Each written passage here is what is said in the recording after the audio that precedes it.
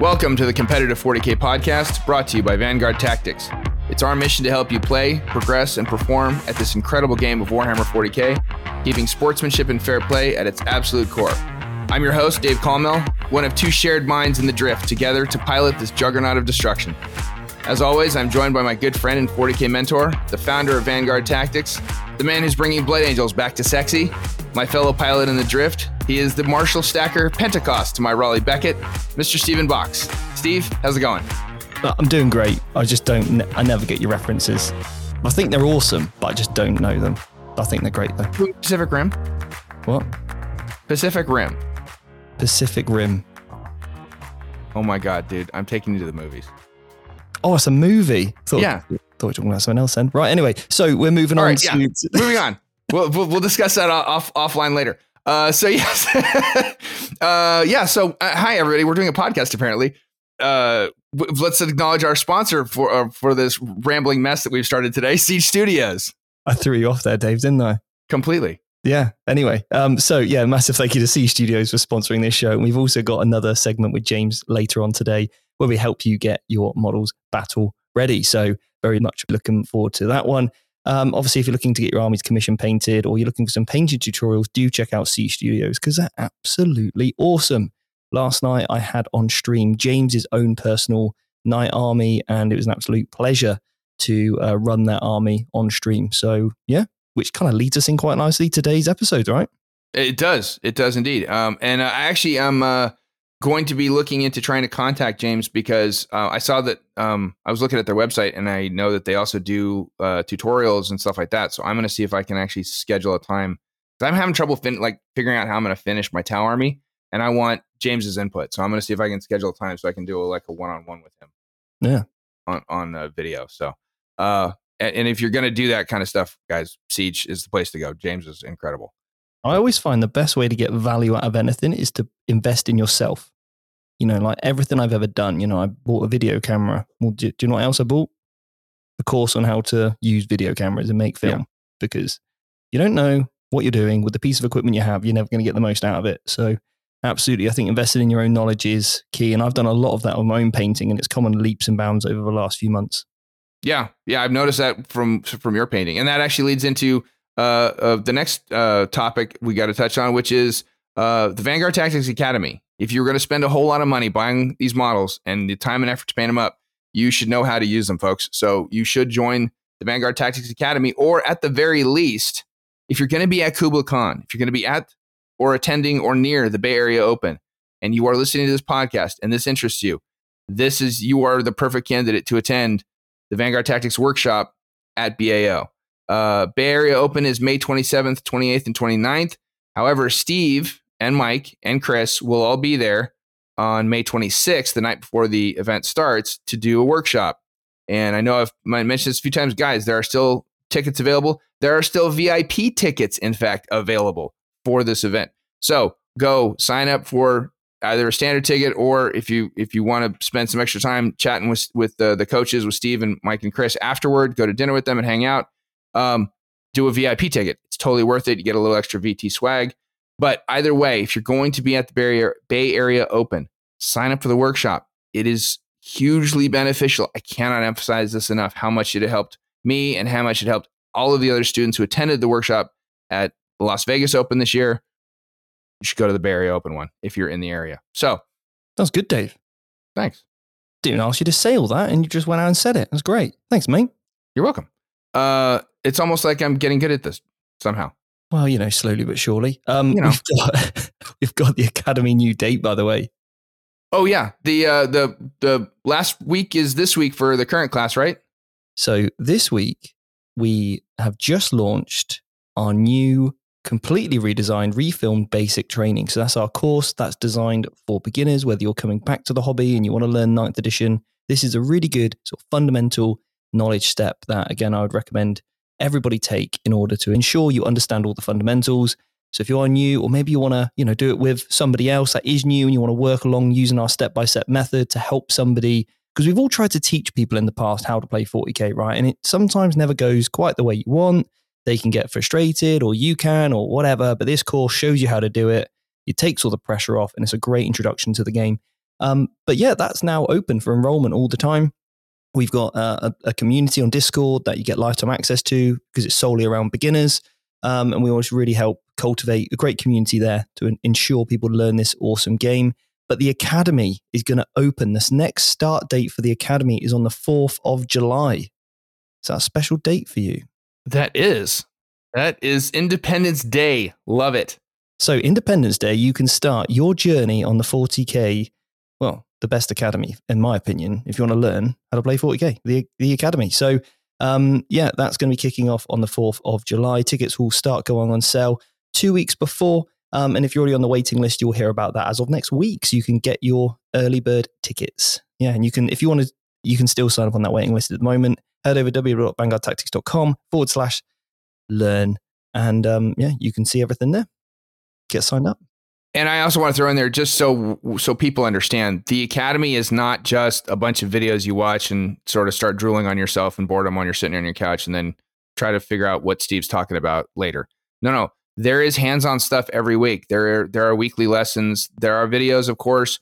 They're short and sweet and to the point. And Steve, as a trained educator, he knows how to explain things clearly and concisely. And there are other weekly assignments. There is a thing called Pick Your Secondaries. One of the biggest challenges that people have in 9th edition is knowing what secondaries to pick. There's an exercise that we do in the Academy every week called Pick Your Secondaries. Steve gives you an army list. Steve gives you a map and a mission and puts everything out there for you. And your job is to provide your list and pick your secondaries. And then you get feedback from one of the coaches on what your secondaries are, what you're likely to score, and all those sorts of things. That's the kind of education that the Vanguard Tactics Academy brings. That is the kind of stuff you will benefit from. That is the kind of stuff that will bring your game up. So seriously, guys, consider joining. We got a weekly tournament prep live session with Nick Keever, who, so if you go into a tournament, he's really helps everybody feel more confident before their events. We've also got another live with Ian and some of our other coaches. So this week, Kyle stepped in, myself and Kyle. Kyle jumped on TTS and was just showing his deployment with his Tau and saying to people how you could take advantage of some of the deliberate mistakes he had made in his deployment. So we're talking about like threat ranges, line of sights, how to set up targetable smites and all that kind of stuff. So that was really awesome.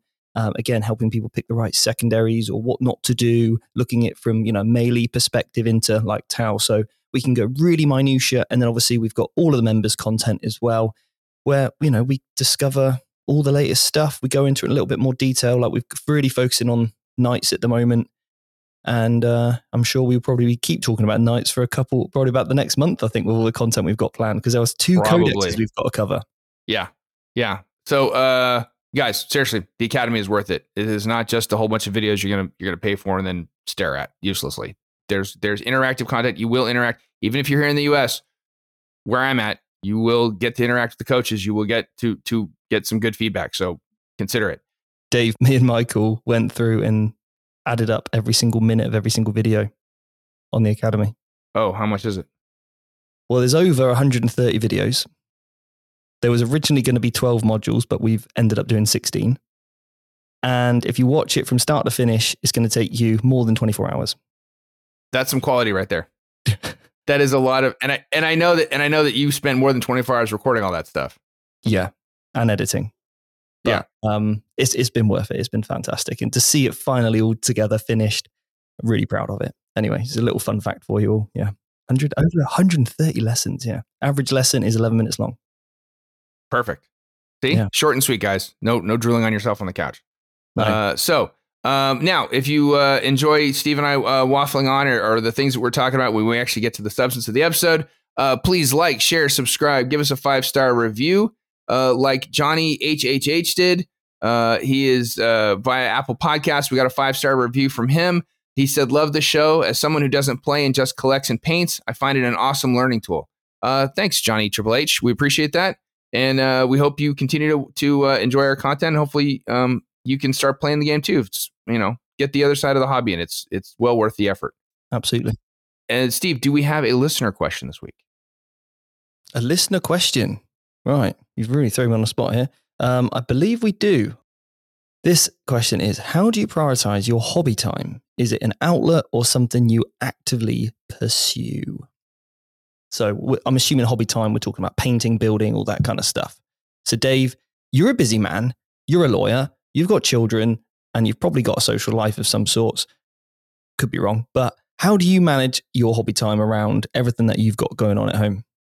You obviously, my dad has a saying, and it drives my wife crazy when he says it, and actually when I quote him. But there's always time if you make time, and I hated that hearing that when I was a kid. But as an adult, I understand the wisdom of it. There is always time if you make time. So you have to specifically set time aside for that. And this is just as a mental health thing. You have to do that for anything. If you're, whether you're a lawyer, whether you're you're a long haul truck driver, whether you are running an academy for 40K, or whether you are a teacher, whatever you do as a job, you have to, there are very few people that, work that live to work. Most of us work to live, and you do your job, but then you need time for yourself. It's a mental health thing. So if hobby is your passion, is hobby is something you enjoy, whether it's playing 40K or painting, building and painting models, or whatever it is, you got to set time aside for it. So for me, I will get up 30 minutes extra in the morning, and I will just go, and bleary-eyed as I may be, I'll get a glass of water, I'll sit down, and I will just do a little building or a little painting. And then I will sometimes do that in the evenings as well, after, my youngest is tucked away in bed. My teenagers are in their rooms pretending that the rest of the family doesn't exist like teenagers do. Then that's when Sean and I will sit down and we'll build and paint together. So it's something you can do with your spouse, with your significant other. It's something you do by yourself. But the important thing is also just set yourself, you and I have talked about this before, set yourself reasonable goals. Don't let yourself get overwhelmed, but just set yourself aside 30 minutes or an hour per day or every 2 days, and just focus on, give yourself that time to do something you enjoy, and just sit down and enjoy building and painting. Yeah, I think you need to make it accessible and easy for yourself. So I come from a bodybuilding background, right? So if you want something done, you've got to put the work in. That's simply the result of it, really. So sometimes I'm doing hobby to get stuff done ready for a stream game, and that's kind of more work than anything. I've got to paint a set of terrain. I've got to build a lot of models for an event and then get those painted. Or sometimes I just want to chill out and paint something I really just want to paint myself. So you got to balance this. I'll typically, start work. I'll go to the gym in the morning, head to work for about 10, pick up Michael from the station. We'll work until 5:30, maybe 6. Often I'll stay maybe a little bit later. Then I'll head home, and then it's a case of I'm straight at the hobby desk. Then I make my food, prepare my food all for the next day. And then from that point on, depending on how much I've got to get done, I'll stay up until it's all done, really. So again, I'll set myself a goal of what I need to achieve, so I can complete it by a certain time or deadline, because I have to work to a lot of deadlines, whether it's Games Workshop have sent us some preview copied of models, and I need to get those ready for a battle report, and then the battle report needs to be filmed and edited. So it's a huge timeline to get everything done. And obviously painting for a competition is very similar to that as well. You've got your deadline, you need to get things done. So I'll keep a track list of what I got to do. So painting Blood Angels at the moment. Tonight I'm going away, but tomorrow I need to base all my models. So then Saturday morning I can wake up and prime them. I've been building knights all week because I'm getting Chris's army sorted for him in the VT color scheme. So Saturday I need to paint a big knight, and I need to paint 4 little knights in a day. And then I've got Sunday night to do some extra. But yeah, typically, this week has been a lot of work. I've been up until 2 a.m. getting stuff done. So yeah, sleep is unfortunately had to take a little bit of a wayside there. But then anytime I'm ever procrastinating, you need to quickly recognize that you are procrastinating and get out of it. So if sometimes I'll come home from work, I'll be really tired. I just want to watch, I don't know, my latest favorite series or whatever. I'll sit on my bed, but then I've got like a little tray, which has got like a stand on it, and I'll have like a little white light, and I'll just do some building while I'm watching, a movie or my favorite show or something. An hour, I can build 3 models. So again, it's just a case of what can you be doing whilst doing this as well. So like you said, you could watch a movie with your partner. You could be sat on the sofa with a little tray, little desk, a tiny little light, just to give you some, just so you can actually see what you're doing, so you can get stuff done. Yeah, and even and for you also, because building and painting is part of your job, so you have to take time away from that to do other things, like going to the gym or spending time with Amy or whatever you're doing. Yeah. Like you spend time to do things. Yeah. So like today, I'm off for a little city break, do some shopping, Go out for some nice dinners and, a couple of drinks or whatever, and just have some chill out time. And then back on out, I feel, Saturday I'll be much more refreshed to go back out. On the hobby stuff, Sunday I'm doing practicing with Chris and Michael to get ready for the BAO. Monday we're getting everything done before we fly. So yeah. I feel privileged that my job is also something I really enjoy. Like, I don't begrudgingly do the work. I love it. So yeah, I don't really feel like it's work. That, I wouldn't classify it. That's just my life. What I do. Yeah. So, when you grow up, try to be like Stephen Box is the lesson of this. All right. So guys, if you want to find us on social media, if you want to send us listener questions, please do. You can find Steven on Instagram at the Vanguard Tactics. You can find me on Instagram at Infantry Lawyer. Don't message me on Facebook. I only use that when I want to politically annoy people. But Instagram is the place to find us. And don't forget to go to www.vanguardtactics.com to get more information about the Academy. Don't forget to go to YouTube and check out all of the Vanguard Tactics stream content there. And speaking of which, that is also where you can go to send us questions for the Rules Lawyer segment. But this week, we are actually skipping Rules Lawyer because we have a lot to talk about. We are going to be diving into the Imperial Knights Codex, which is not, this is not Sesame Street level, Barney level stuff. This is a fairly involved, complex codex. So without further ado, let's get to part one of the Imperial Knights Codex. We want to start with detachment abilities? Let's go for it, mate. All right. I'll cover the simple stuff. Unlike a lot of other detachments, we have to clarify what has objective is secured. Oh wait, no, that's troops in every other codex. But in this case, there are the Armiger class units, which are the smaller walkers of the Imperial Knights. Those all have objective secured people. Those are your troops, for lack of a better term, although obviously they all count as Lords of War. You also, Imperial Knights have the Knight Lances and Wandering Hero abilities. And then Imperial Knight units and detachments gain the Unyielding Knight, Household Traditions, and Questor Allegiance Oaths abilities. We'll get to what all those mean in a second. Household Traditions are just going to be your chapter or your order or your sept or whatever. Those are your faction-wide rules. Let's start breaking some of this down, Dave.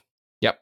We'll go big. All right. We'll start off with, basically how this army functions, because it's not as maybe simple as the previous Knight Codex. Okay. There's a lot going on here. Now, I'm going to say this.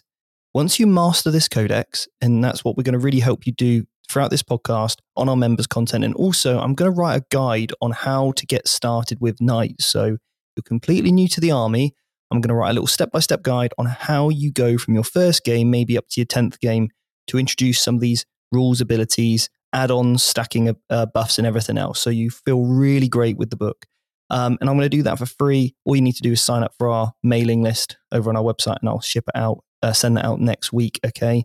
So just sign up on our website for that, and I'll send it out next week, because I'm going to write this on the plane basically next week. So first of all, you've got your detachment, right? You're a super heavy detachment. Remember, you can take up to 5 knights or 5 Lord of War slots in that super heavy detachment.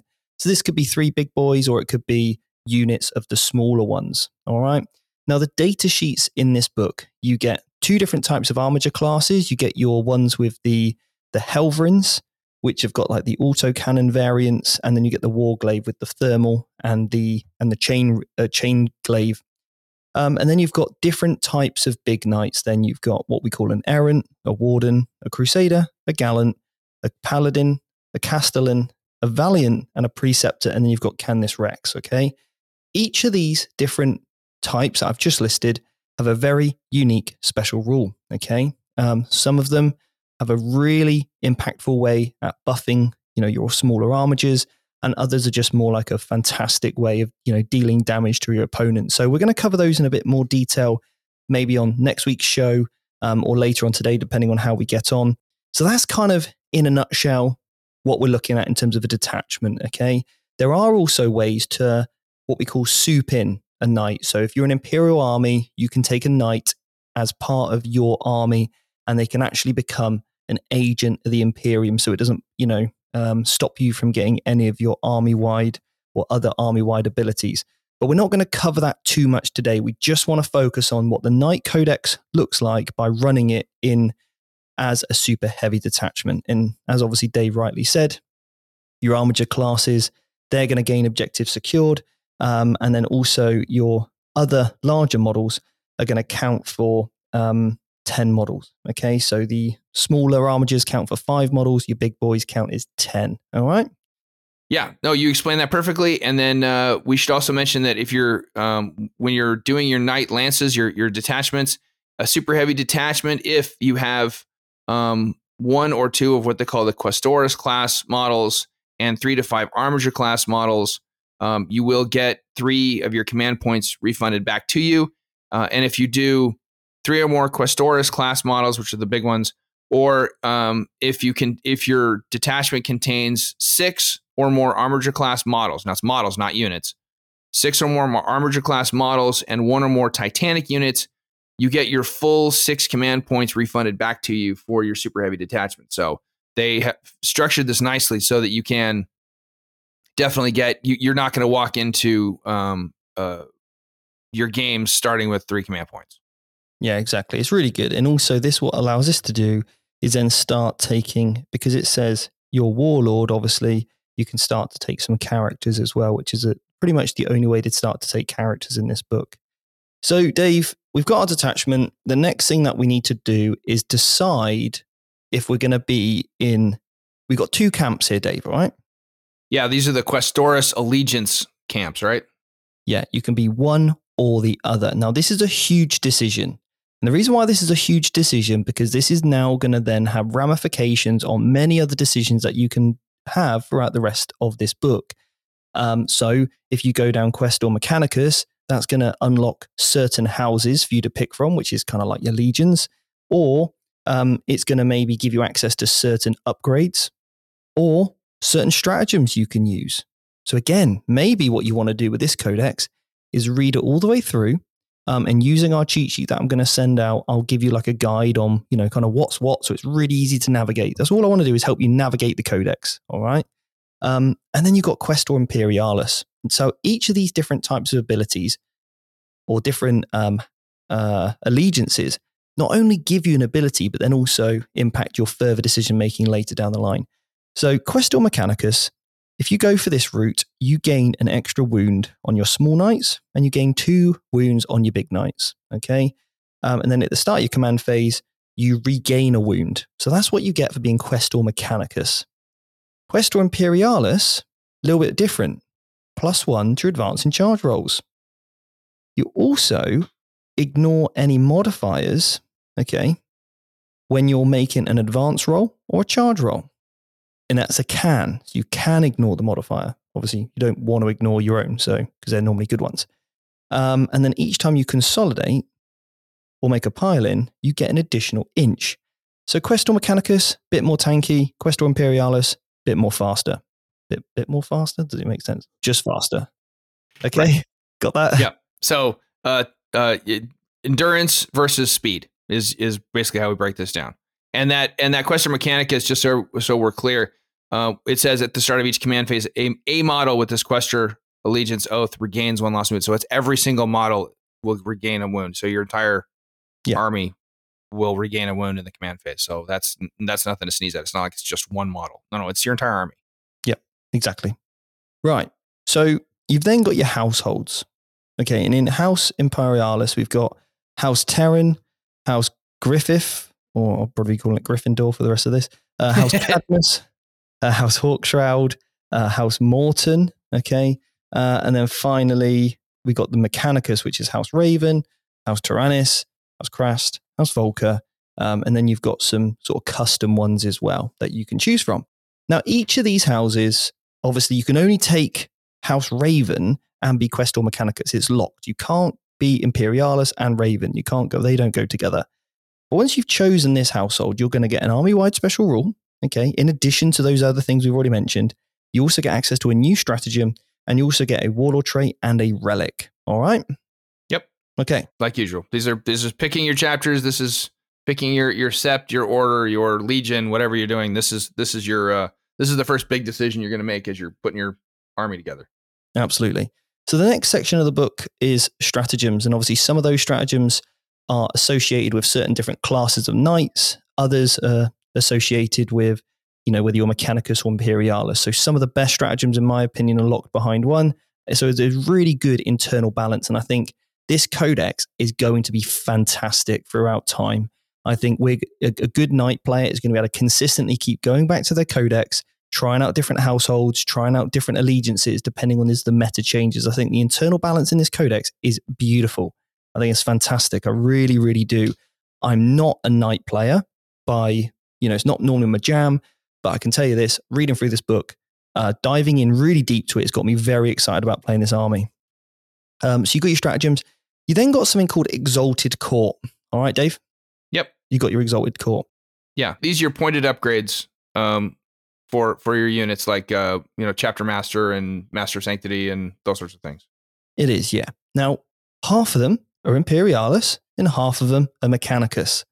So again, you've already started making decisions way earlier on if you're going to be either of those. Now, you can only take an Exalted Court model if your model is a character. Now, in order to get a character, obviously you get your army warlord, but then there's a stratagem to give. Once you've selected your warlord, there's a stratagem that you can play twice and then upgrade 2 other knights to having a character keyword and a warlord trait. No longer can you give a relic to someone and also give them the character ability. It has to be that warlord stratagem that you use, which I think most people are probably going to spend. Okay. So you get your Exalted Court upgrades. And with these upgrades, some of them are fantastic. And we'll go over some of the top combos in the moment. But it's, again, locked to Imperialis or Mechanicus. You get an ability for your warlord or the knight you've just upgraded. Okay. You then gain an ability, which sometimes is an aura, sometimes is just a pick a model, which then applies to armigers. You get one for your one for this model, and then an ability for your armigers that are kind of nearby. And then there's also a crusade mechanic in there as well. You get something special too. So really quite cool.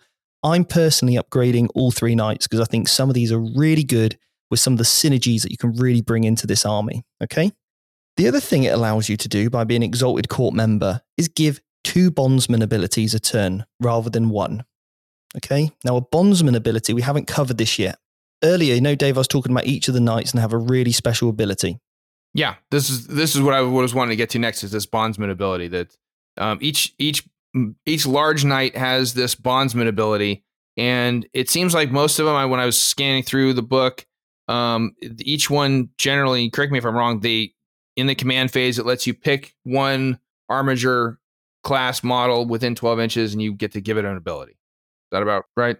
In a nutshell, so let's take the Knight Errant. Okay, each knight is different, and each will have a different bondsman ability. Now, the big guys, the Dominus class knights, do not have a bondsman ability. So this is your Castellan and your Valiant do not have them. And your Preceptor and Canis Rex also don't have bondsman abilities. It's just the Errant, the Warden, the Crusader, the Gallant, and the Paladin. Okay, each of these have a very unique and different bondsman ability to give out to one model, not unit, one model, one armiger model within 12 inches. So the Errant gives you advance in charge on a model, and it also, whilst you're under that ability, you gain +1 to your advance in charge rolls as well on that armiger. And you look at it and you think that's not very good. You're only picking one model. But Exalted Court, you can now pick 2 models. If, however, you're selected by another model to gain a bondsman ability, you lose the first one and you regain the second one. So let's say the Warden gave a bondsman ability to a armiger. If the armiger already had a bondsman ability, it would now lose it. And now you would gain the second one instead. So it's a replacement of it. So you can't stack them together, Dave, all right? Got it. Now, when your army is virtuous and will come, or honored, and we'll come onto that later, what that means, it's something to do with your army-wide special rule. Whilst you're under the bondsman effect, your armigers become -1 damage. Nice. Really good, right? Very nice. And yeah. It's very easy to stay honored and virtuous, and I'll cover that later. But basically, your armigers, whilst they're under the bondsman ability, is also going to be -1 damage. All right? Yep. So that's your Exalted Court and bondsman abilities explained. Yeah, and just so we're clear, the Exalted Court, there's 5 or 6 abilities for Imperialis and 5 or 6 different ones for Mechanicus. So there's a laundry list of things to choose from there. But let's go into the Warlord traits. You want to go through the individual? Let's do the individual house traditions so people kind of get an idea of what the flavor of each tradition. I know I have my favorite, but I want to hear your thoughts on some of these. Okay, so we've got. I'm not going to cover Warlord Traits relics in any of the. I'm just going to go for the army-wide rule. All right. Okay. Yep. And then we'll maybe dive in and pick a couple of my favorites. Yeah. So the household tradition of the House Terran. Each time you advance in charge, you roll an additional d6 and discard a dice result. Okay, so remember, you're Imperialis, so you're already adding +1 to your advance and +1 to your charge. If you're on the effects of the errant, you're going to be +2 to your charge roll, +2 to your advance roll. You can advance in charge. You're going to be rolling 2 dice on your advance and 3 dice on your charge roll. These guys are speedy. Yeah, these guys, there's a reason that the symbol for House Terran is the horse. They're the stallion. Yep. It is fantastic. And you can even see, for example, the Warlord trait is you can re-roll your advance and charge rolls for the Warlord. It's all about speed, okay? Yeah. Right.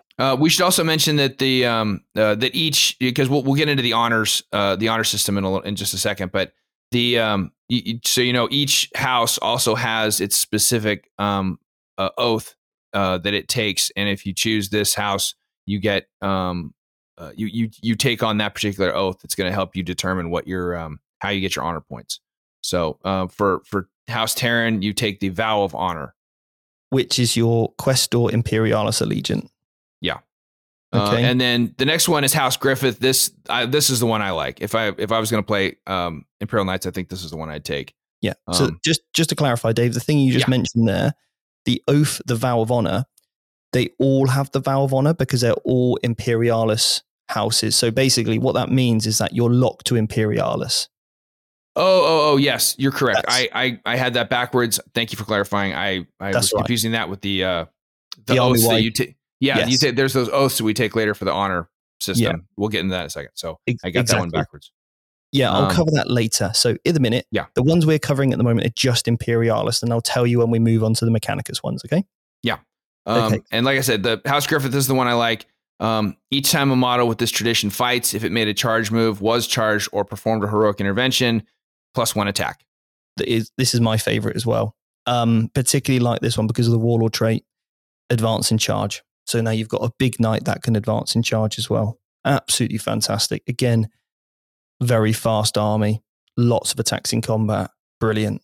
Yeah. And there's a relic, we won't get into it, but there's a relic that when it charges, it can do a good grip of mortal wounds to whatever it charges to. So I'm a big fan of House Griffith. I'm kind of, my brain is kind of going, well, 2023 season I kind of want to play something melee based for a change. And Dave, if you want to watch the stream I ran last night, I ran a House Griffith army on stream last night. Check it out. Oh, awesome!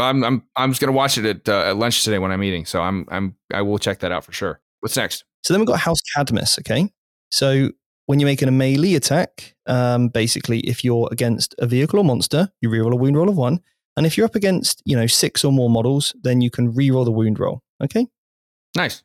That's all right. So you've got different damage levels depending on what you're fighting. Can be quite situational and useful. Okay, and this is quite cool. Their Warlord trait, -1 damage on one of your big boys. That's quite nice. Yes, that is nice.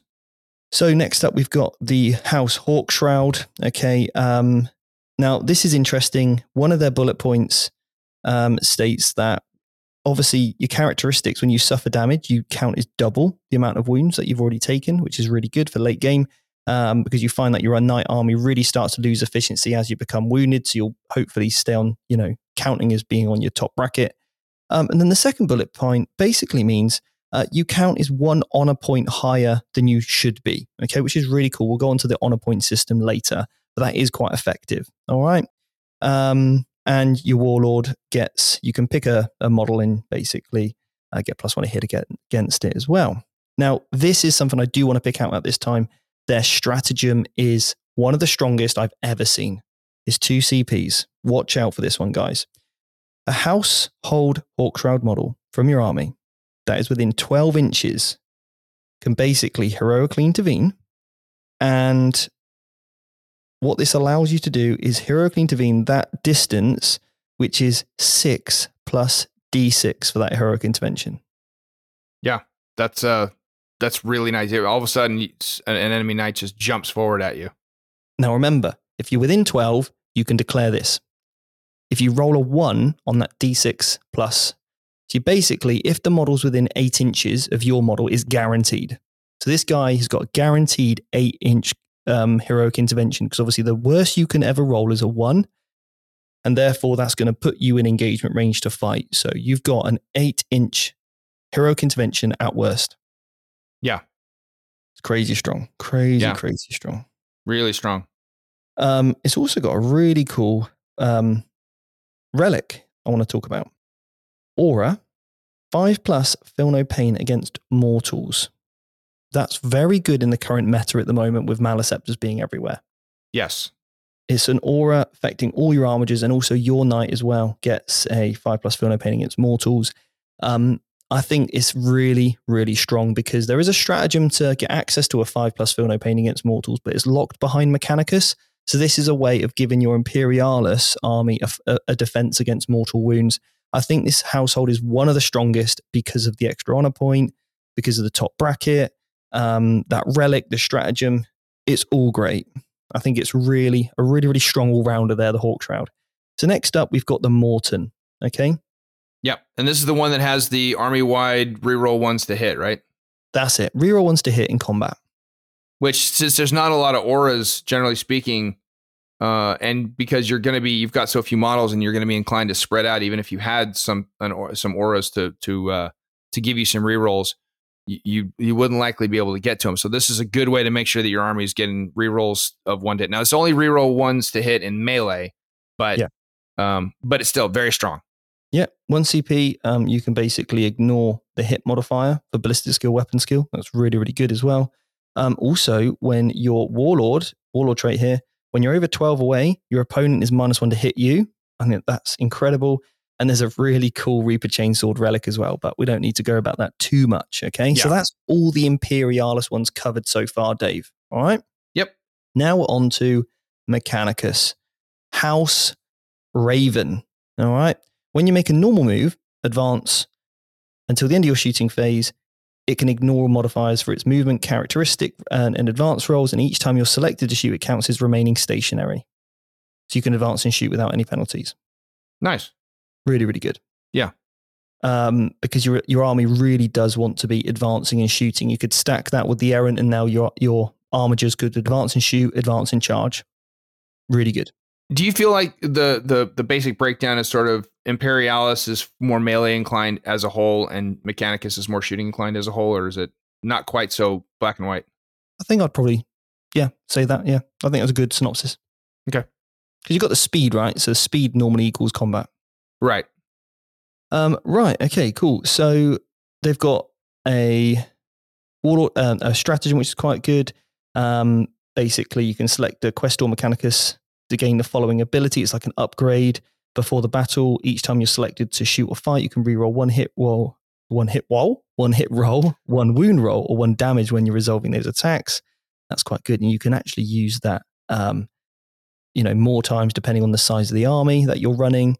Your Warlord can treat -1 AP as 0 and -2 as AP -1 instead. So you reduce it by 1, kind of like the old wording of what we used to have for Armor of Contempt. This is what we would call baby Army of Contempt now. Yeah.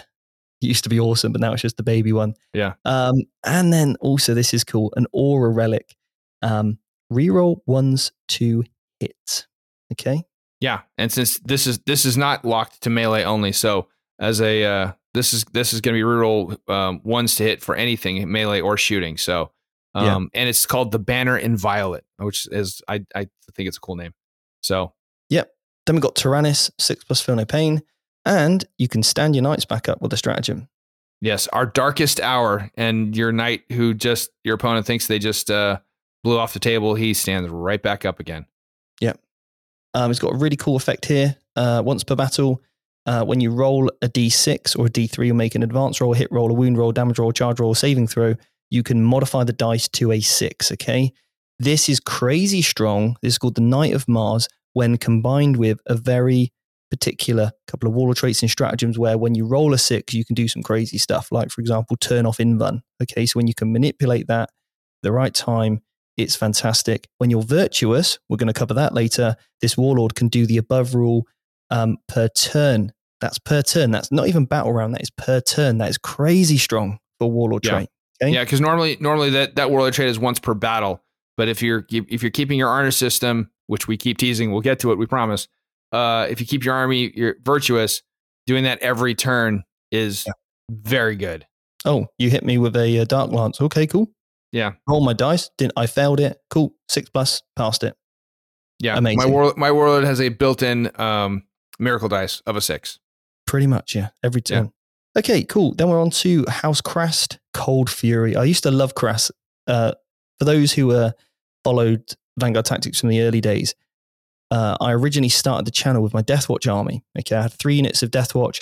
I had my Loyal 32 with my tank commander, and then I had a Krast Knight. So this is kind of bringing some of that back for me. The Krast Knight, here he is, Cold Fury. When you make a melee attack, a modified hit roll of 6 automatically wounds. And if it's against Titanic, it's on a 5 up. That's not actually as bad as you think, because if you watched last night's games, I did roll a lot of 1s in combat to wound. So rolling some 6s to hit, to auto wound, you just skip that step of having another failure point potentially. Yeah. Okay, controlled aggression. Really like this one, CP. Love that name. You can select up to 2 House Krast armatures until the end of the phase, or any other Krast. You can basically have 2 armatures or another unit, so one of your big boys, 1 CP, plus 1 attack, and also improve the armor penetration by 1. Great into Armor of Contempt. Yes. So then you've got the First Knight Warlord trait, improve your weapon skill by 1. Oh my God, that's good. So this is, House Krast is a little bit more, as you can see, combat focused of the Mechanicus classes, okay? Yeah. And then you've got the Headsman's Mark, which is, again, +1 damage against vehicles or monsters, or +1 to wound against Titanic. Also, I want to say on that First Knight, it says at the end of your command phase, if your army is honored, which you pretty much will be all the time, you can select 1 virtuous chivalry ability from your selected oaths until the end of your next command phase. That virtuous ability is active for this Warlord. This means that different chivalry abilities can affect this Warlord other than your Imperial Knight army. Okay, so this is really good. And the reason why I'm going to tell you this is because if you're honored, well, I'll talk about it later when we go on to the whole honoring system, because being able to pick a different one from the 2 that you've already written on your battle roster is so strong, because you can't become dishonored by this. You're only gaining these abilities. If I was taking Krast, that Warlord trait is an auto include because of that simple wording. All right, Dave? Yep. Okay, House. We got, pretty much 1 left. Volker's next. Each time you make a attack with a ranged attack, if you're attacking the closest enemy target, reroll 1s to hit. You can get exploding 6s with ranged attacks. Really good for 1 or 2 CPs. And then you can have a Warlord trait that's got transhuman. It's quite good. Very good. Yep. Very, very good. Yeah. Yeah. And the stratagem is called Saturation Bombardment. Nice. Love it. Really good. Love it. All right. That wraps up the household traditions. Now, just to be clear, if you take a Freeblade Knight as a, we kind of skipped over, but Steve had mentioned, you'd mentioned how there's an ability to add it to soup a knight in to another Imperial or Chaos faction for Imperials. That's the Freeblade system. You can pick a Freeblade Knight. Your Freeblade Knights don't get household traditions, correct? Correct. Yeah, you get the Freeblade stuff. You did say Chaos, but obviously that'll be in the Chaos Knights book. You can take a Chaos Knight. You can't take an Imperial Knight and a Chaos Army. Right. Yeah. Just in case people thought, oh, I'm taking an Imperial Knight in my Chaos. No, we're not souping that far. It's, Soup only goes so thick. That's right. That's right. All right. So then we've got several pages of stratagems, which we will kind of skip over right now because, like you said, we want to start broad and go down to narrow. So you want to, now we've teased it enough. You want to talk about the honor system? Yeah, let's do it. I think it's really important too. Yeah. Okay, so you get this honor system when your army is completely Imperial Knights. All right, so this is your like super doctrine, as it were. Now, one thing to note, you have to actually note 2 of these down on your roster, on your army roster before the battle. These valves, or oaths, whatever you want to call them, you've got 4 to choose from. Okay, Dave? Yep. 4 to choose from. Now, what you've got here is a way to gain honor points, and then you've got a way to lose them. So basically, do the honor, do the oath, you get a point. If you don't do it, you're going to lose a point. All right? That's in a nutshell. Yep. Broadly speaking. Now, and you can never have less than 0 honor points, and you can never have more than 6. Exactly, yeah. So if you've got 0 points, you're dishonored. Just imagine you've got your old 8th edition Codex. So you're not -1 damage on your armigers, and you're not getting any of these cool extra special abilities. You just get your data sheets pretty much, right? And stratagems and a household, but nothing special. Now remember, you start the game with 1 honor point anyway. So you already start honored. And then it's very easy to gain these. And I would choose ones that are very easy to gain and also hard to lose. That's what I would go for. So if you're going to a tournament, you're going to need to write this down on your army rosters. You can't change them, before the game or whatever. All right. So next up then, you've got honored. That's between 1 and 4 points. As soon as you get to 5 and 6, you become virtuous. When you're honored, you gain a special rule. When you're virtuous, you gain an additional special rule, and they do stack. All right, Dave? Yeah. Okay. So the first one, the honor is, or the pledge. You do this, you get a point. Heroically intervene with a knight, you get a point. Or charge into combat with an enemy unit that's already in engagement range with one of your units. If you do any of those 2 things, you gain an honor point. If, however, the situation could arose where you could have heroically intervened or could have declared a charge against an enemy model that's engagement range with you, then you're going to lose it. All right? Yeah. If you like combat, take it. Yes. Yeah. You don't want to be like, oh no, I've got to heroically intervene with my, Castellan or something. Oh, I've got to charge my Castellan into combat. I don't want to do that, maybe. That's a problem. So again, if you love combat, this is the one for you. Now, your honored ability gives you 6-inch heroic intervention. One of the biggest problems about playing knights is that you can get moved blocked very easily, okay? Having an inbuilt 6-inch heroic intervention on every single knight. This affects every knight. Everyone, Dave, yeah? Yeah. All your armigers, all your big boys, heroically intervening 6 inches. This is incredible.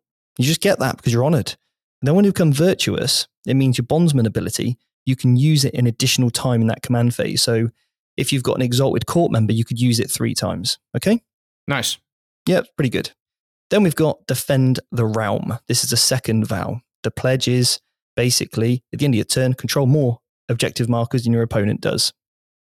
Now, you're going to lose a point if at the end of your turn, you control less objective markers than you did at the start of your turn. You lose a point. So basically, if you're holding 2, make sure at the very least you're holding 2 at the end of your turn. Yeah, don't just walk off all the objectives because you're going to lose an honor point. You're going to become dishonored very quickly if you start walking off objectives. What I like about this is that it doesn't say like the opposite, where if your opponent holds more, you lose a point. So it's actually, these 2, I think, are very easy to keep your honor points. And I tried them out last night. I never got dishonored. I never lost 1 point in terms of the entire game. Now, for being honored, because remember, you're going to get your 6-inch heroic intervention if you've chosen that one. You're also going to get this one as well. At the start of your command phase, you gain an additional CP. Instead of the 1, you now get 2. 2 CPs a turn every turn. In your command phase, that is. Yeah. I love that. So, earlier when I said you could take a Warlord trait to then just pick one. Yeah. If you've gone for some of the others, you just pick this one. So then he's generating this extra CP for you. Awesome. Love it. Yeah. Don't even have to roll for your litany like you do with the ethereal. Yeah. Just have an extra CP. And then when you become virtuous, again, this is so strong. Your big guys become objective secured. So they're objective secured and count as 10 models. And then if you already have objective secured, now your little armigers will become additional 3. So they'll count as 8 models. Okay. Yeah, that is fantastic. You're going to be flipping objectives real easily that way. Yes. The Knight Warden's bondsman ability is pick a model and you count as 10 models. So now you could have an armiger who's virtuous, whose objectives are secured, and counting as 13 models if you took a warden and stack that together. That's great. The only way that's going to get flipped is 20 Hormagaunts. And good luck getting 20 Hormagaunts onto an objective and within range of a knight and staying alive. Yeah, exactly. Yeah. So that's the next pledge. The one after this, at the end of your battle round, if you've killed 2 or more units, all right? This is the issue though, in combat. Yeah, kill two units in combat and you get an honor point. Now, you lose one if you decide to fall back. Okay? You lose a point if you fall back with a model. However, the honored ability is fantastic. +1 to hit if you charged, was charged, or heroically intervened, and +1 to hit when your army's basically weapon skill 2. This is really, really strong, and I think it's an auto include, to be honest. Yeah. Now, after using a very combat heavy army, I need this oath on all of my models. And then obviously, when you become virtuous, you can re-roll your advance roll, re-roll your charge roll. Again, very, very good. Yeah. The challenge there for the pledge, though, is it says 2 or more enemy units, not models. So yes, yeah. Did I say models? No. I was just clarifying for everybody listening that it is 2 enemy units. So if you're going to take this one, you got to plan on being able to take out, two entire units, whether it's 2 tanks, 2 vehicles, a squad and a tank, or a dreadnought and something else. So yeah. you now it's not by any, it's just by any Imperial Knights unit. So your army has to take out 2 enemy units in that turn. So that might be a tall ask depending on who you're playing and how cagey they're playing. Now, luckily you can pick another. So as long as you've gone for another one, so I would call this a situational oath, right? It's situational that you do it. It's not really always under your control. A bit like the first one where you have to heroically intervene or charge a unit that's in engagement range of you already. Again, that's situational. Your opponent can play around it. What I really would do is pick a situational one and stack it with one that is under your control, like hold more objectives than your opponent at the end of the turn. So you can become virtuous or gain points through the one that's under your control. And if you have got, let's say, custodes and you're into, guardian spam, you're like, I'm never going to kill 2 units ever in a turn. At least you've got another way to, stay honored and become virtuous at the end of the game, rather than, this one where you're like, oh, cool. Well, I never heroically intervened, so I never gained any points. And there was a time I wanted to fall back because I had to, and I lost a point. Now I'm dishonored. So you need a way of gaining them as well. So to pick one that's under your control and pick a situational one. This next one is the hardest one in my opinion. Lay low the tyrants. If an Imperial Knight model destroys 1 warlord, 1 character, monster, or vehicle during the battle round, you gain a point. Again, this is in combat. This is tough. This is really tough. And you lose a point if less than 2 enemy units have been destroyed in that battle round. You have to kill 2 units a turn, otherwise you lose a point. But here's the thing, Dave. If you do it, you get a reroll a hit or a reroll a wound, which is so good in shooting or fighting. And the virtuous ability is once per battle round when you make an advance roll, hit roll, wound roll, or saving throw for 1 Imperial Knight model from your army, you can change that result to a 6. So you could stack that with the Warlord trait that allows you to do it that we spoke about earlier. And all of a sudden you've got 2, 1 knight can do this once per battle round, and then that other model could do it every turn. There's a lot of dice manipulation here going on. But yeah, if you don't kill 2 units, you're in a lot of trouble. So if you're playing MSU Drakara, you're fine. But if you're into another knight army, or you're into another, custode or something like that, monster mash from NIDS, whatever, it's going to be harder, I think, to gain it. Or if you get the first turn and your opponent's just hidden their army, you can't kill 2 in combat. Or you can't kill 2 full stop because you can't shoot them, you're in trouble. Yeah, this is a big gamble, big reward decision. Scenario. Yeah. It really is. So Dave, I think it's worth covering the preceptor abilities. Okay. Yeah, let's do it. So these are called your nightly teachings. Now, your preceptor, Canis Rex, and the preceptors have nightly teachings. Think of them like chaplains, okay? So you know 3, you can cast 2, and they go off on a 3+, and you can pick a model, or sometimes they're in aura, command phase shenanigans, right? Right. Kind of used to the what this kind of gig does. So we'll go through each of these. There are 6 to choose from. Again, you know 3, you can cast 2. Aura range, exploding 6s. Now, these only affect your armigers, okay? Only affect your armigers. They can't affect your big boys. Within 6, aura, exploding 6s to hit, okay? Brilliant, right? Yeah. Never once is exploding 6 a bad thing. And remember, wasn't there a stratagem where you could do this as well? I believe there was. Yeah. There's also a stratagem in combat. So you could do this in shooting or in combat, depending on what you've done. So you get double exploding 6s. Yep. Okay, really good. Which is awesome. Yeah, this next one, Oath of Justice Aura. This is really strong. Your armigers within 6 count as having 2 more honor points than you currently do. That will also is a nice insurance policy if you're going to try to play the riskier oaths. Well, remember, this would instantly allow them to become honored, and therefore, if they're under the effects of a bondsman ability, also give you -1 damage. Yeah. So this is auto -1 damage. Yes. On models within 6. Yeah? Yep. Providing that they're under the effects of a bondsman ability. The issue with bondsman abilities, and this obviously, is that it kind of requires you to go first in order to get them off. Otherwise, you can't trigger your -1 damage, and you could get heavily alpha strike. There's 2 weaknesses in Imperial Knights. One of them is combat. One of them is getting alpha struck off the table turn 1. Yes, because you've got you can't hide a lot of your stuff. So yeah, and then also getting move blocked. I would say they're the biggest 3. The biggest 3 issues.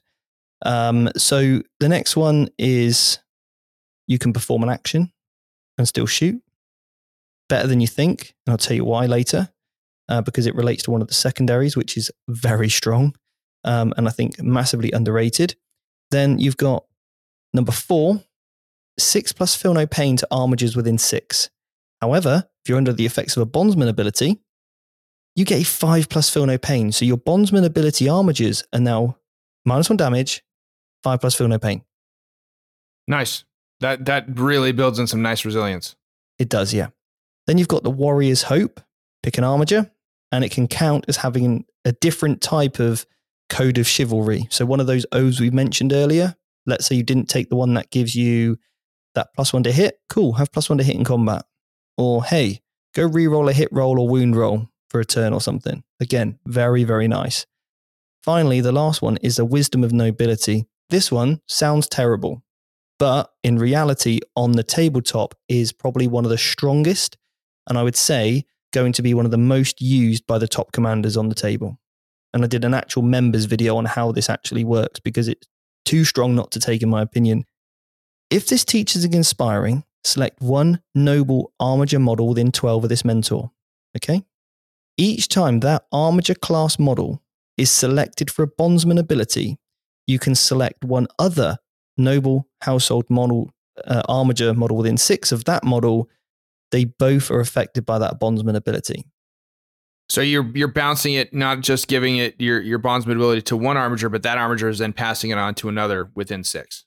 Yeah, so what it allows you to basically do is start pinging around bondsman abilities from your original knight to models within around, I think the armiger base is about 4 inches as a diameter. So you could have a bondsman ability, pick a model within 12, you've got a 4-inch base, so now you're up to 16, and then you can add another 6 onto that. So one of your big knights can give a bondsman ability using this link ability to another model within 22 inches. Yeah, it's not the synaptic link, but it's still the ability to pass stuff down it's still good, especially when you've got these big models and your 6-inch range is not going to cover, it's not quite as much because you've got fewer models spread out around the table. Yeah, absolutely. So again, I think that's some really strong of those, and I think the more of those you can take in your army, the better, especially if you're going to take lots of armigers. You definitely want a preceptor. So on to chapter approved rules. Now there's 4 here. all of them, I think, are actually quite good. All right. You've got a Purge the Enemy, a No Mercy, No Respite, a Battlefield Supremacy, and a Shadow Operations. Now, the way you need to look at this, guys, is think about the secondaries that you can already do and don't pick from those categories. The No Mercy, No Respite is really tempting because it's kind of like a leap of faith mechanic. Yeah. You kind of, depending on how many honor points you gain, you can basically get victory points. It's really quite good, I would say. All right. The Purge the Enemy is about killing, but you kind of want to be doing that anyway. All right. You want to leave those open. However, you can't normally pick from Shadow Operations and Battlefield Supremacy. This one's also really good for you as well. Basically, don't fall back and don't have any opponents that are within your deployment zone. You're going to gain 3 points. And if you control half or more, you're going to gain 5 points. You can there's loads of different ways to gain loads of points for Battlefield Supremacy. But again, Stranglehold with this army, because you can have your big knights being OBSEC, your little knights being OBSEC, count as additional models. Winning on the primary, getting Stranglehold is quite good for Imperial Knights. So probably don't take Yield No Ground because Stranglehold is probably what you need, or Line Breaker. However, what you want to do is look at this one. I think most people will overlook it because you're going to think that you're sacrificing too much. But this is the real strength of this secondary. You ready, Dave? Yep. One knight gets within 6, not wholly within 6 of the center, just within 6. You can do an action. Now, if you do the action, you get 3 points. If, however, you're a Titanic model, you gain 4 points instead of 3.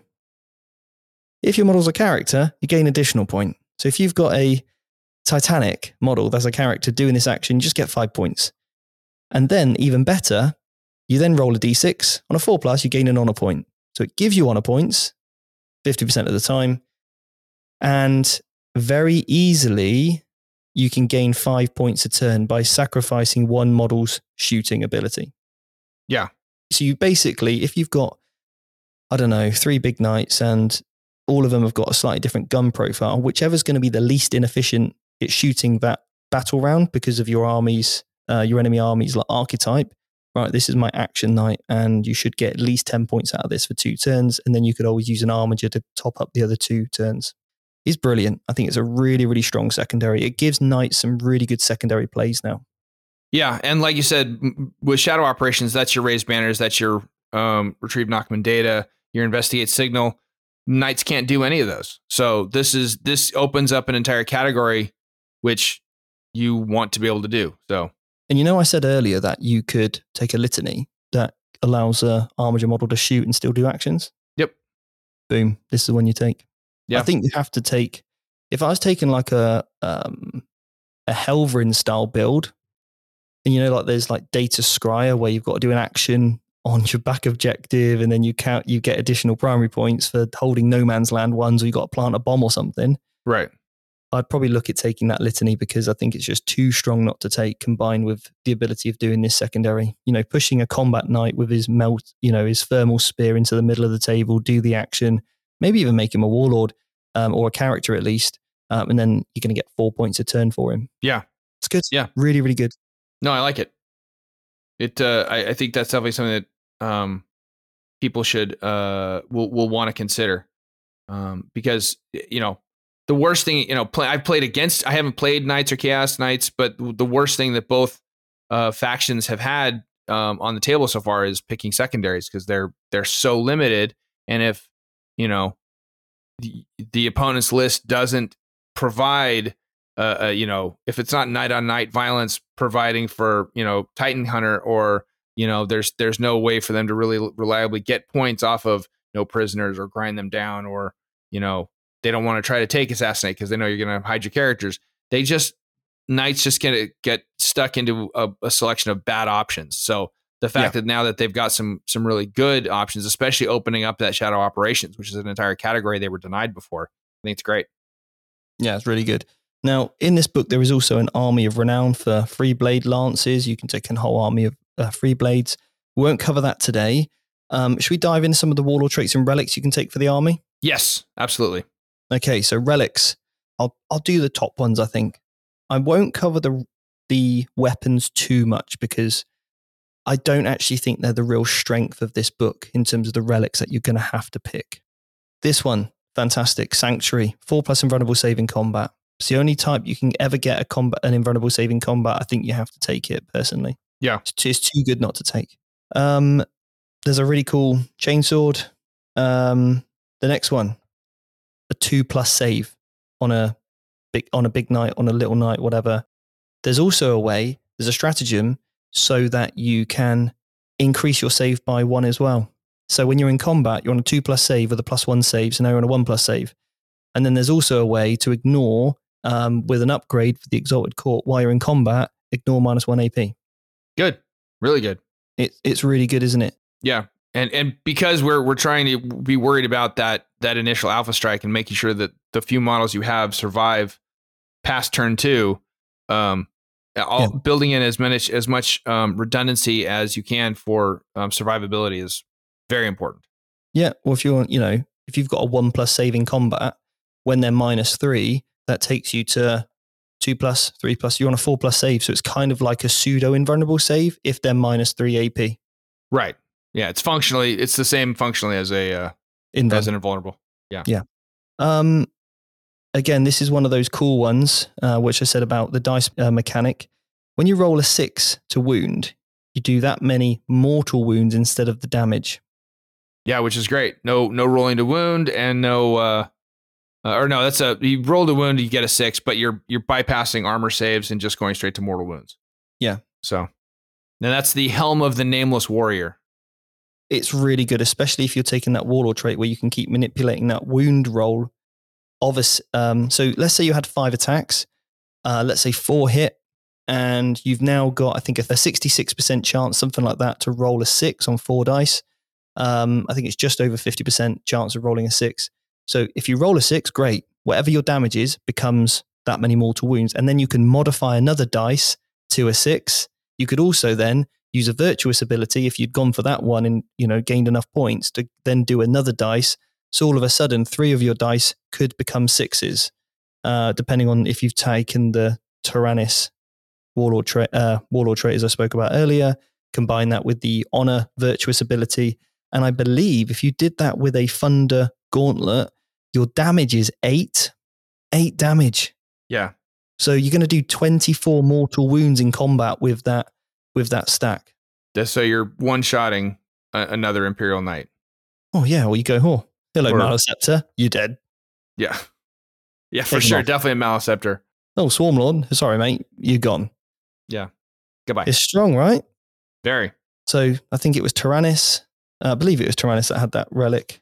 Yeah, Tyrannus it is. Anyway, hard to get off, but if you did, it'd be awesome, wouldn't it? Yeah. Okay. This one I really like, the Helm Dominatus. Basically, if you're under the effects of a bondsman ability, you can select this armature and it keeps it. So you don't have to keep replacing that bondsman ability. You can just have it. So then you'll keep your -1 damage while you're honored. You'll keep that advance in charge, or that +1 weapon skill, that +1 ballistic skill, or the re-rolls that you've given it from one of the other big boys. So again, I think that's a really nice relic, especially if you're running lots of armatures and you find it hard to keep giving bondsman abilities away. Take this relic. Hey, you can keep that one. You just keep that one. You keep that one. You do that every single turn. I think it's really nice. Yeah. And aren't you supposed to say the Helm Dominatus? Isn't it supposed to be all posh sounding? Oh, the Dominatus, darling. Yes. Okay. All right. And then then we have the Endless Fury, which is a relic Avenger Gatling Cannon. We can move past that. Or in my game last night, Endless Misery for me. Or just endless pitter-patter of not much happening. On paper, it looks great. D6. It's assault as well, so you can advance and shoot, which is interesting. It's 12 plus D6 shots, strength 6, -3, 2 damage. So the -3 is really nice because your Avengers are normally -2. And I think the assault part here is the interesting one because sometimes you do want to be obviously advancing and shooting. So yeah. The next one is the Bastard's Helm. And this is for Armiger class models only. Yeah. Bastards. That's good. Yeah. Add 1 to the wound roll for that armature. You cannot be affected by bondsman abilities or teachings. That's your downside.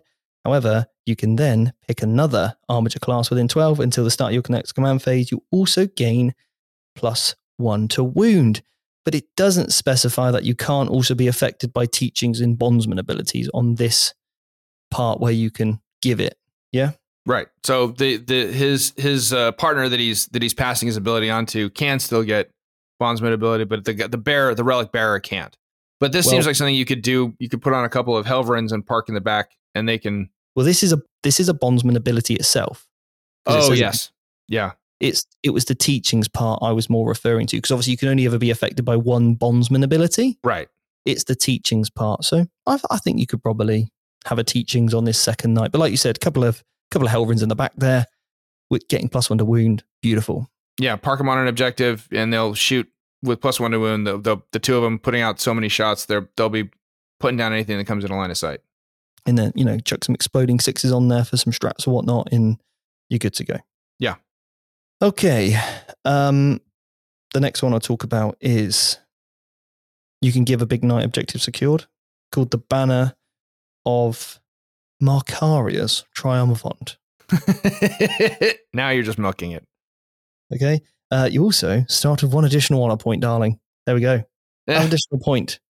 Pip, pip.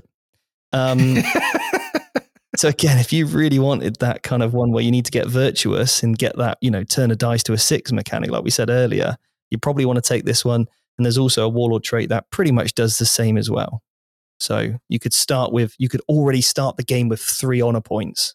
Pretty honored at that point. Right, next one, Mentor Seal. If you're taking a preceptor, for me, this is an auto include. You know an additional, and each time you recount a teaching, you add 1 to the roll. So now you're doing your litanies on 2s or your teachings on 2s rather than 3s, okay? Yep.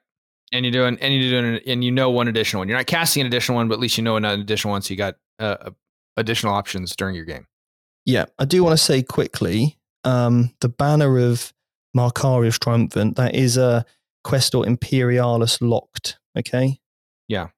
And then the one we skipped over was the Mark of the Omnissiah, which is the Questor Mechanicus only. Oh, hang on a minute. I need to do an FAQ on what I've just said. Oh, go ahead. Or an errata even.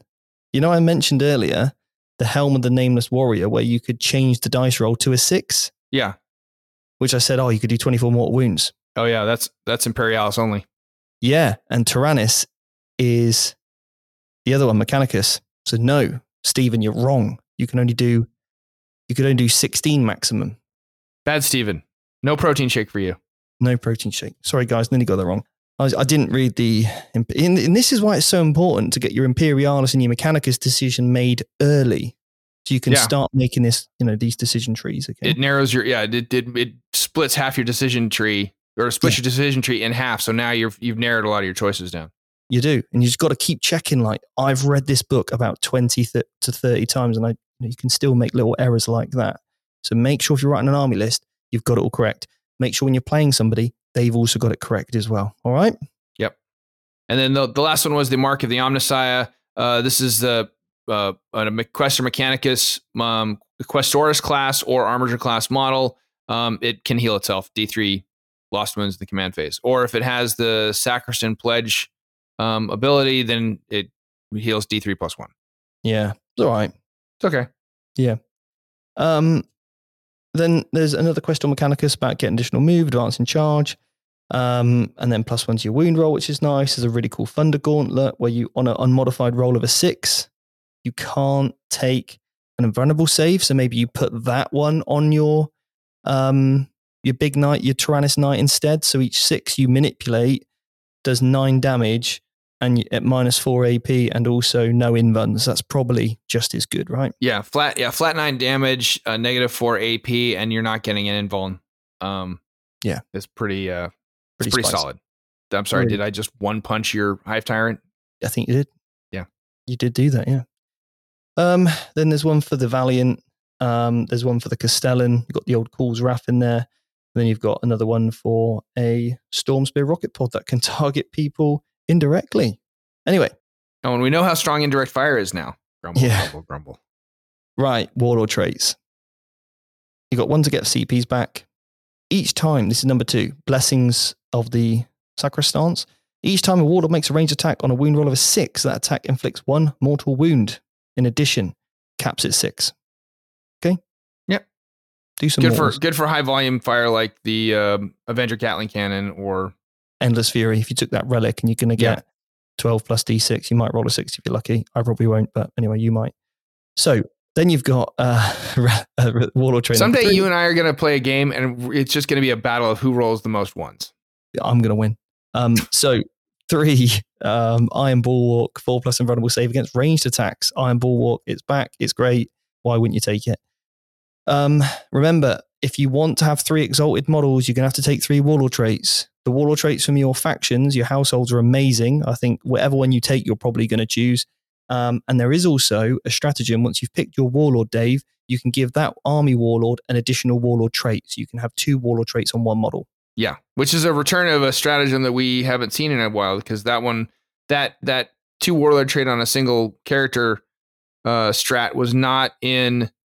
That wasn't in the Tau. I don't believe it was in the Eldari Codex. It's one that hasn't. Custodes. Was that? I think it's in Custodes. I think it's in Custodes, but I don't think it's in GSC. I don't think it's in Eldari. It definitely was not in the Tau Codex. So that's it's nice to see that one return. It makes sense on things like Custodes or Knights because they're just massive elite models. It kind of makes sense they've got a couple of Warlord traits. I think that's cool. Right. Yeah. So the next one is the Knights Sensual. Senescal. You know me and words, mate. We don't get on very well. I know. That's why you have me here. +1 attack. Okay.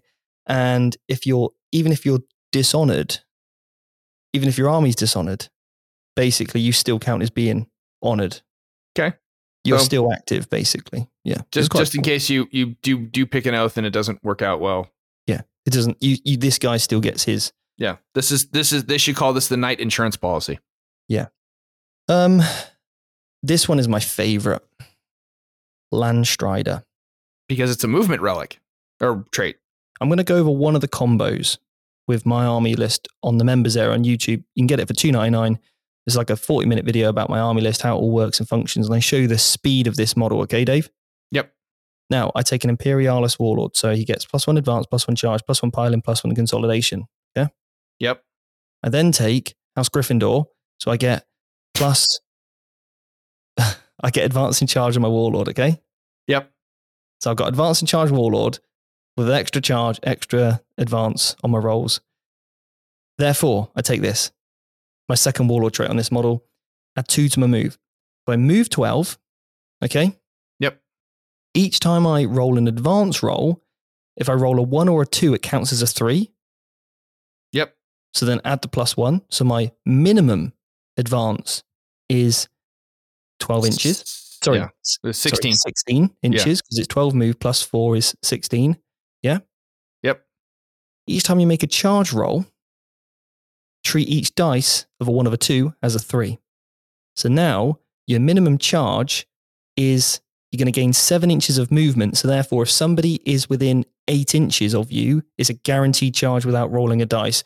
This is the only way I can play Knights, is just not roll dice, just do stuff. Yes. Remove the dice from the equation. Yeah. So again, this is awesome, right? Just having that reliable. And there's also a stratagem. So you just auto advance 6 inches. So you could move 12, auto advance 6. It's not a roll, so you wouldn't add the 1. So it's just basically 18-inch move. Then you're charging. Yeah. Yeah. I like it. You have moved 22 inches across the field and gotten into melee. And now you're thunder gauntleting or Reaper chain reapering something horrible. The revered knight, I like this Warlord trait. You always get fight first, so you can't be made to fight last, and also basically means you get to interrupt for free. And providing that you've all got, Imperial Knight keywords, etc., etc., etc., you gain 1 honor point at the start of the battle whilst you have him. So basically, your army counts as 2 honor points. If this knight dies, though, you lose an honor point. Okay. So some really cool stacks and abilities in this book, as you can probably already start to work out. And I think what you want to be doing is picking Warlord traits and relics that really lean into what your army-wide rules and abilities want to do naturally. Build in more resilience for your army, get that 5+ feel no pain on your armigers through the teaching, -1 damage. I haven't even covered the Exalted Courts, but there are some incredible Exalted Courts that we could go over. Dave, have you got time to do Exalted Courts? Yeah, sure. Yeah? Okay, let's do them then, let's do it. Let's just do this in a oneer. Okay, Exalted Courts. You've got, like we said, half for Imperialis, half for Mechanicus. I love these.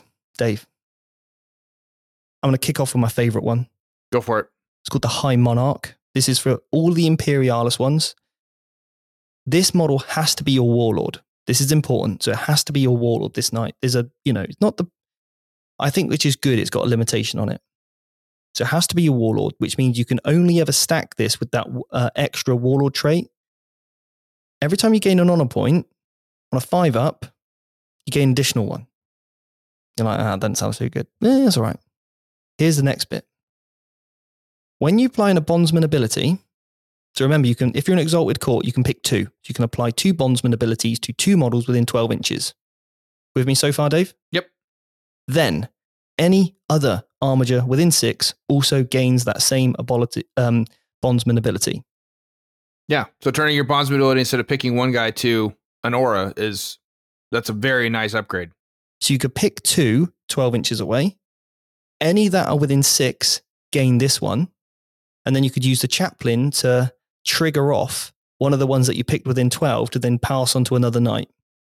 Yeah, so you can really make sure that your bondsman ability affects all or almost all of your armatures.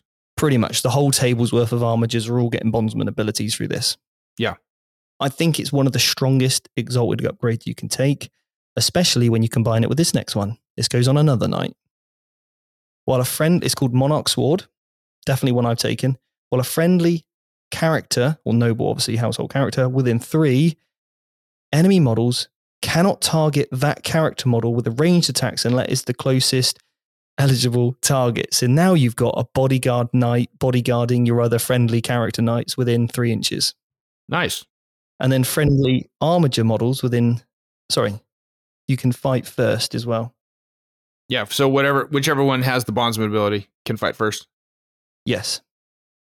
How incredible is that? Very. Because this is the guy you go, right, you can have a 2-up save Warlord trait, relic, and you can have the 4-up invulnerable save Warlord trait. Yeah? You've got like just your shield, basically, your shield wall, and then your other, preceptor or whoever else you've got stood behind them, Monarch Sword can't be targeted. Yeah. Okay, really good. This one's okay. The Gatekeeper, whilst you're in your own deployment zone, a modified wound of a 1 to 3 always fails. It's quite good. And also, whilst a friendly armature bondsman ability, you give them +1 toughness as well. It's quite cool. I like this one though, Master of Justice. On this night, you can basically select a Questor Imperialis martial tradition that you haven't already selected. Okay? You're giving him a third household tradition. One of the additional, choose your own. Yeah. Yes. I really like one called Strike and Shield. You basically cannot be hit on a 1 to 3. Oh. Take that, Eldar. Yeah. This is only in combat though, I should say. And also, you also then ignore -1 AP in combat. So again, you could have one knight on a 2-up with a +1 save. So you could have one knight with the 4-up invul in combat, one knight with essentially a 1-up save, and then this guy can't be hit on a 1, 2, or 3.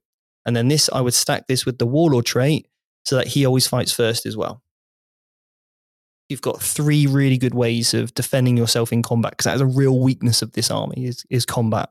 Yeah. In terms, not dishing it out, taking it back. Yeah. We should also mention that each of these Exalted Court upgrades has a Crusade duty. There is an additional rule on each of these that applies just to playing Crusades. If you're playing narrative, they have taken it a step further, that each of these has an effect on your character or on your model for Crusade. So I think that's kind of cool that they added that in too. Yeah, and these are all pointed upgrades, from anywhere from 20 to 45 points. So yeah, they're cool. Yeah, the High Monarch is 45 points. There's a reason that it's your favorite ability, and that it is ridiculously good. It is a 45-point upgrade. That's a big one, yeah. Yeah. But I think worth everyone, especially if you're running lots of armatures nearby. Yes. Okay, cool. So, we've gone to the Mechanicus ones. We still have one more Imperialis one, right? The Herald. So it says this is a Questor Imperialis character only.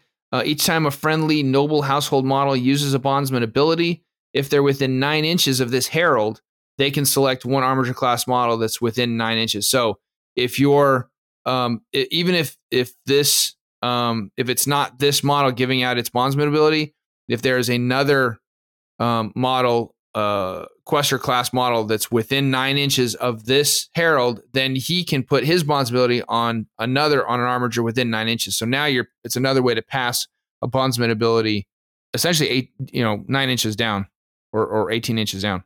If you didn't take a High Monarch, what you could do is just take another upgraded guy.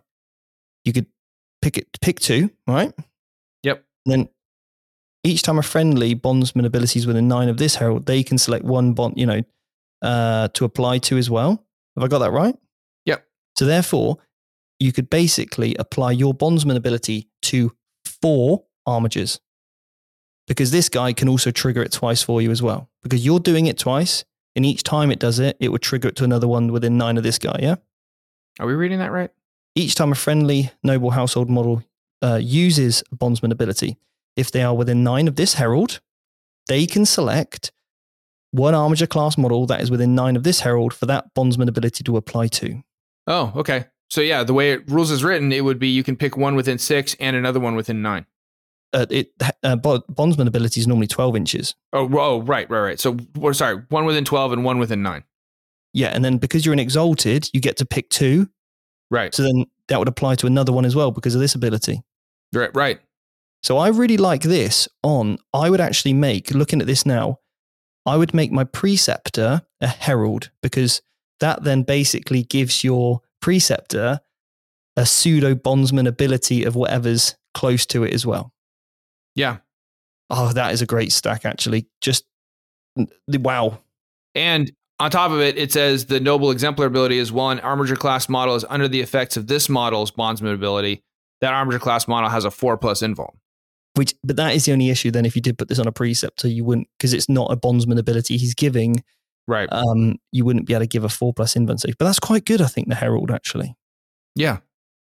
I think it is a easily 20 points. Yeah, it's only 20 instead of High Monarch. So if you don't want to splurge for 45 points for the High Monarch, the Herald's a good secondary option. It's the discount version. It is the discount version only because my list I'm only running 4 armatures, so actually I'll get rid of them. High Monarch and take this instead. All right, yeah, quite good. Yeah. Don't know what to spend extra points on. I was already going, I better put a Melter Gun on there just to fill out points. But anyway, okay, so we're on to the... Yeah, now we're on to the Quester Mechanicus. Go for it. All right, okay. This is the Princeps. This guy has to be your Warlord, all right? Each time you lose on a point, roll a 5 up. It's not lost. You don't really lose honor points that badly, so I don't think that first bullet point is incredible. Once per command phase, though, when this model uses a bondsman ability, it can select a noble household questor. Oh no. You can give your bondsman ability to a big knight. Oh dear. Oh snap, wow. As the kids say these days. This is once per command phase. You can't select 2 big knights. But oh my days. Yeah. That's pretty strong. Yes. Being able to pass some of those bondsman abilities onto a big knight could be pretty disgusting. Really, pretty just offensive. Yeah. It's a shame that, see, if that was under the other one, Imperialis, I could have 2 big knights that advance in charge. Yeah. With oh dear, disgusting. All right, anyway, okay, cool. Forge Master, while this model is within your deployment zone, each time a wound is allocated to it, reduce the damage by 1 to a minimum of 1. It's not cumulative with anything else that reduces damage. Whilst an armature class is under the effect size bondsman ability, add 1 to the hit roll and 1 to the wound roll whilst it's within your deployment zone. So basically, -1 damage on you, and then you can give one of your armatures, while it's under the effects of your bondsman ability, +1 to hit, +1 to wound whilst you're in your deployment zone. Really good with those Helvrins, right? Yeah. This plays well into that. If you are playing the Quester Mechanicus, to lean more into a shooting army, you stay back in your deployment zone. The only issue I can think of with this is, there's a lot of the missions now in the GT pack that you either have no objectives in your deployment zone, like on Scouring, or you have 1. Yeah. And so you're going to have to come out of your deployment zone to score primary points, and then this gets nullified. Could be really good in like a sort of Helverin spam army with a big Yes. gun. I think that could be quite good. Right. So Master Tactician. You can select this upgrade. Mechanicus, blah, blah, blah. That no army. You can select one Quest or Mechanicus Martial Tradition, a bit like the other one we spoke earlier, where you can just pick one. All right. Like one of the custom ones. And then once per battle, when you use a battle tactic, if you're under the effects of the bondsman, the stratagem costs 0. That is also the same wording on the other one as well. We just forgot to cover that. Then we've got the Master of Law. If you're a preceptor, then you can recount an additional teaching. That's really, really good. Yeah. And if you're not a preceptor, it gains the mentor keyword and it knows one teaching from the teachings. Yeah. So you turn him into a preceptor light. Basic preceptor light, yeah. Absolutely. I don't know if that now it's not a knight preceptor, so therefore it wouldn't be able to take the relic. That's because that's a knight preceptor model only. You just gain the mentor keyword. You just wouldn't be able to put the relic on it. Okay. Right. But you wouldn't want to waste that relic on somebody just to do a 2-up if they've only got the 1. Yeah. Teaching. Like you said, for the 5+ feel no pain though, could be quite good. Yeah. That's the one you probably want to take, isn't it? Okay. And then you've got one here. Basically get farm CPs back on 5s. And then each time this model uses its bondsman ability, it can select a noble household armiger that's on the battlefield. It can select basically any model, any armiger class on the battlefield gets the bondsman ability. Yeah, so not even within 12. Hey, dude, 72 inches away, have my bondsman ability. Quite good. Yeah, the farming CPs on a 5+, I think that's a trap. I've tried that many times. It never goes well. I think that's a trap. But being able to launch your bondsman ability across the battlefield is pretty strong. Now, you could always combine it with the Warlord trait to farm on 5s as well. So then it should be pretty reliable to get one back, especially as obviously, haven't GW announced something about this new mission pack coming out soon, Dave? They did. And this is something we can discuss because it was on the Warhammer community website. They did announce that with the new, the new GT pack that's coming out in June or July, or at least that's my guess of when it's coming out. They haven't actually announced a release date, but I'm just assuming because that's what they did last year was release it in June. Whenever this next GT pack comes out, they're overhauling all the secondaries and they're changing the structure or the system by which everybody gets their CPs each turn. So, yeah, you don't say anything. No, I won't. Do you like what I do there? I'm like, so Dave, haven't Games Workshop announced something? And then you can just talk because right. And then I watch your microphone go on mute for a second. Yeah, that's the look away so you can't even read my expression. Yes, exactly. So yeah, obviously, if farming CPs is something you're into, then might be a good way to go for it. So anyway, I think I'm not going to lie, I think that's a pretty good overview in terms of the units. Let's cover some of the bondsman abilities. The Errant, this is the guy with the big thermal. You can get +1 to advance in charge rolls on your armigers and then plus advance in charge. That's great. Hold on.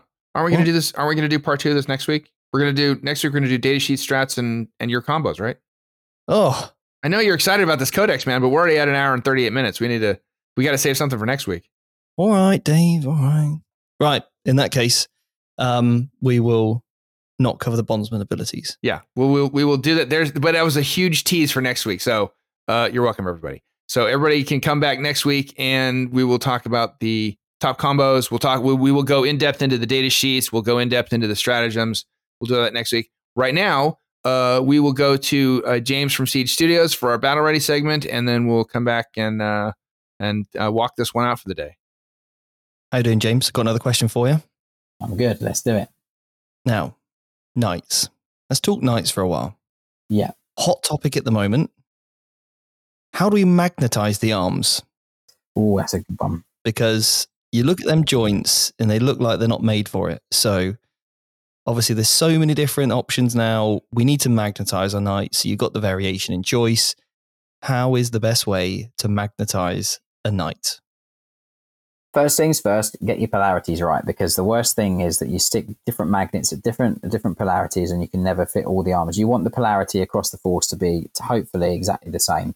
So then that allows you to then just interchange weapons between all the knights, maximum flexibility, especially for you guys that like changing loadouts for tournaments. That's the first thing. So whether you want to put a dot on one side of the magnet with some paint so that you know that it's the blue side of the magnet or the red side of the magnet, that really helps. And allows you to sort of maintain the you know what bit goes with what. Knights are really good. If we're talking about the big knights, then generally speaking, when you remove the arm, that flat plate where the arm connects to in the center of that, if you stick a really nice, decent sized, strong magnet in there, and then on the inside of the joints or the arm joint, you can stick one in there, and they connect beautifully, like really hold extremely well. I'd definitely recommend using that area. Things like, for example, secondary weapons and all that kind of stuff, I'd always recommend using a bigger magnet than you think you're going to need, because you want the parts to be stuck on really strongly. I've seen it too many times when people don't use magnets that are strong enough or are quite weak, and what happens is the parts are just flapping around on the model. And if you're gaming and you really don't want the arms and things to be falling off while you're gaming, it's super important. So yeah. Just look at the best, flattest area for the connection point. I'd always recommend super gluing the magnets on as well, so they're really, really nice and solidly stuck on. There's a really good glue called Mitre Bond, which is a building trade glue. It's super strong. You can get it on eBay, Amazon, all those different areas, and it's designed to glue bricks together. So if it glues bricks together, it will glue a magnet to a bit of plastic, and it will never ever come off. So yeah, use strong glue, use strong magnets, and make sure that the joints that you've got to measure the distance so that the magnets either connect solidly or they have like a millimeter gap, because then they will be the further a magnet is away from the opposing magnet, the weaker the joint is going to be. So really do a bit of homework. Dry fit things, blue tack magnets on is something, the way that I do it. I'll normally sink a magnet into a piece as well, and I do that by using like a hand drill. And I'll use a big drill bit, and I'll literally just make a hole, and I'll kind of like sink the magnet half into the piece. That means that it's got a bit of a foundation. The magnet can't pull out the other magnet once it's super glued in as well, which really creates a solid bond and solid connection. It's all about making sure that your parts still are magnetized really well and they move around if you need them to, but so they're not flapping around and loose and all over the place, because that's the worst thing when it comes to it. You move the model, the arm falls off, it goes off the table, and then it breaks, and that's the worst case. And just remember, as I said, to make sure that you keep a note of the polarity, because you just want to have as much flexibility in the force as possible by changing by being able to change any arm with any model without worry of, that magnet's not the right polarity. It's a really important thing that sometimes people do overlook. So top tip then is, when you buy your big, load of magnets, get a permanent marker, do the top one, put it to the bottom, do the next one, put it to the bottom. And if you've got a stack of 20, permanent marker the same side on all of them. So every time you use it, you know which permanent markered one is the right side, yeah? Correct, yeah. That really, really helps. A little bit of prep work is going to go a long way. Yeah, exactly. All right, James, that's brilliant. Well, I'm going to get magnetized my arms, and I'll see you next week. See you next week. All right, that is it for this week. Next week, like I said, Steve and I will finish up talking about Codex Imperial Knights. And like I said, we're going to do the deep dive on the data sheets, and we're going to talk the strats. And then the week after that, I believe the plan is that Mike will be back, and we're going to go through the Chaos Knights Codex. But until then, this is Dave Colmel for Stephen Bach saying, today we face the monsters that are at our door and bring the fight to them. Today, we are canceling the apocalypse. Have a great week. What's that off? Pacific Rim. Dude, you've got to watch Pacific Rim. No more rimlet jokes. Right, see you later, everybody, and goodbye. Later. And Steve, do we have a listener question this week? A listener question? Right, you've really thrown me on the spot here. I totally forgot to remind you about this before we started recording. That's fine, hang on a second. Should I play the Jeopardy music? I don't know what that is. You don't know what the Jeopardy... Do you all not have Jeopardy in the UK? I don't know what that is. Hang on a minute. Right, hang on. So I'm just going to keep talking. So people, if you do go to the Barrier Open and you go to the... We're going to edit this out. What's that? We're going to edit this out. Oh, okay. Then I'm just going to keep talking trash. If Hang you on go a to the second. Bay Area Open, you don't ask Steve about anything other than Will Ferrell.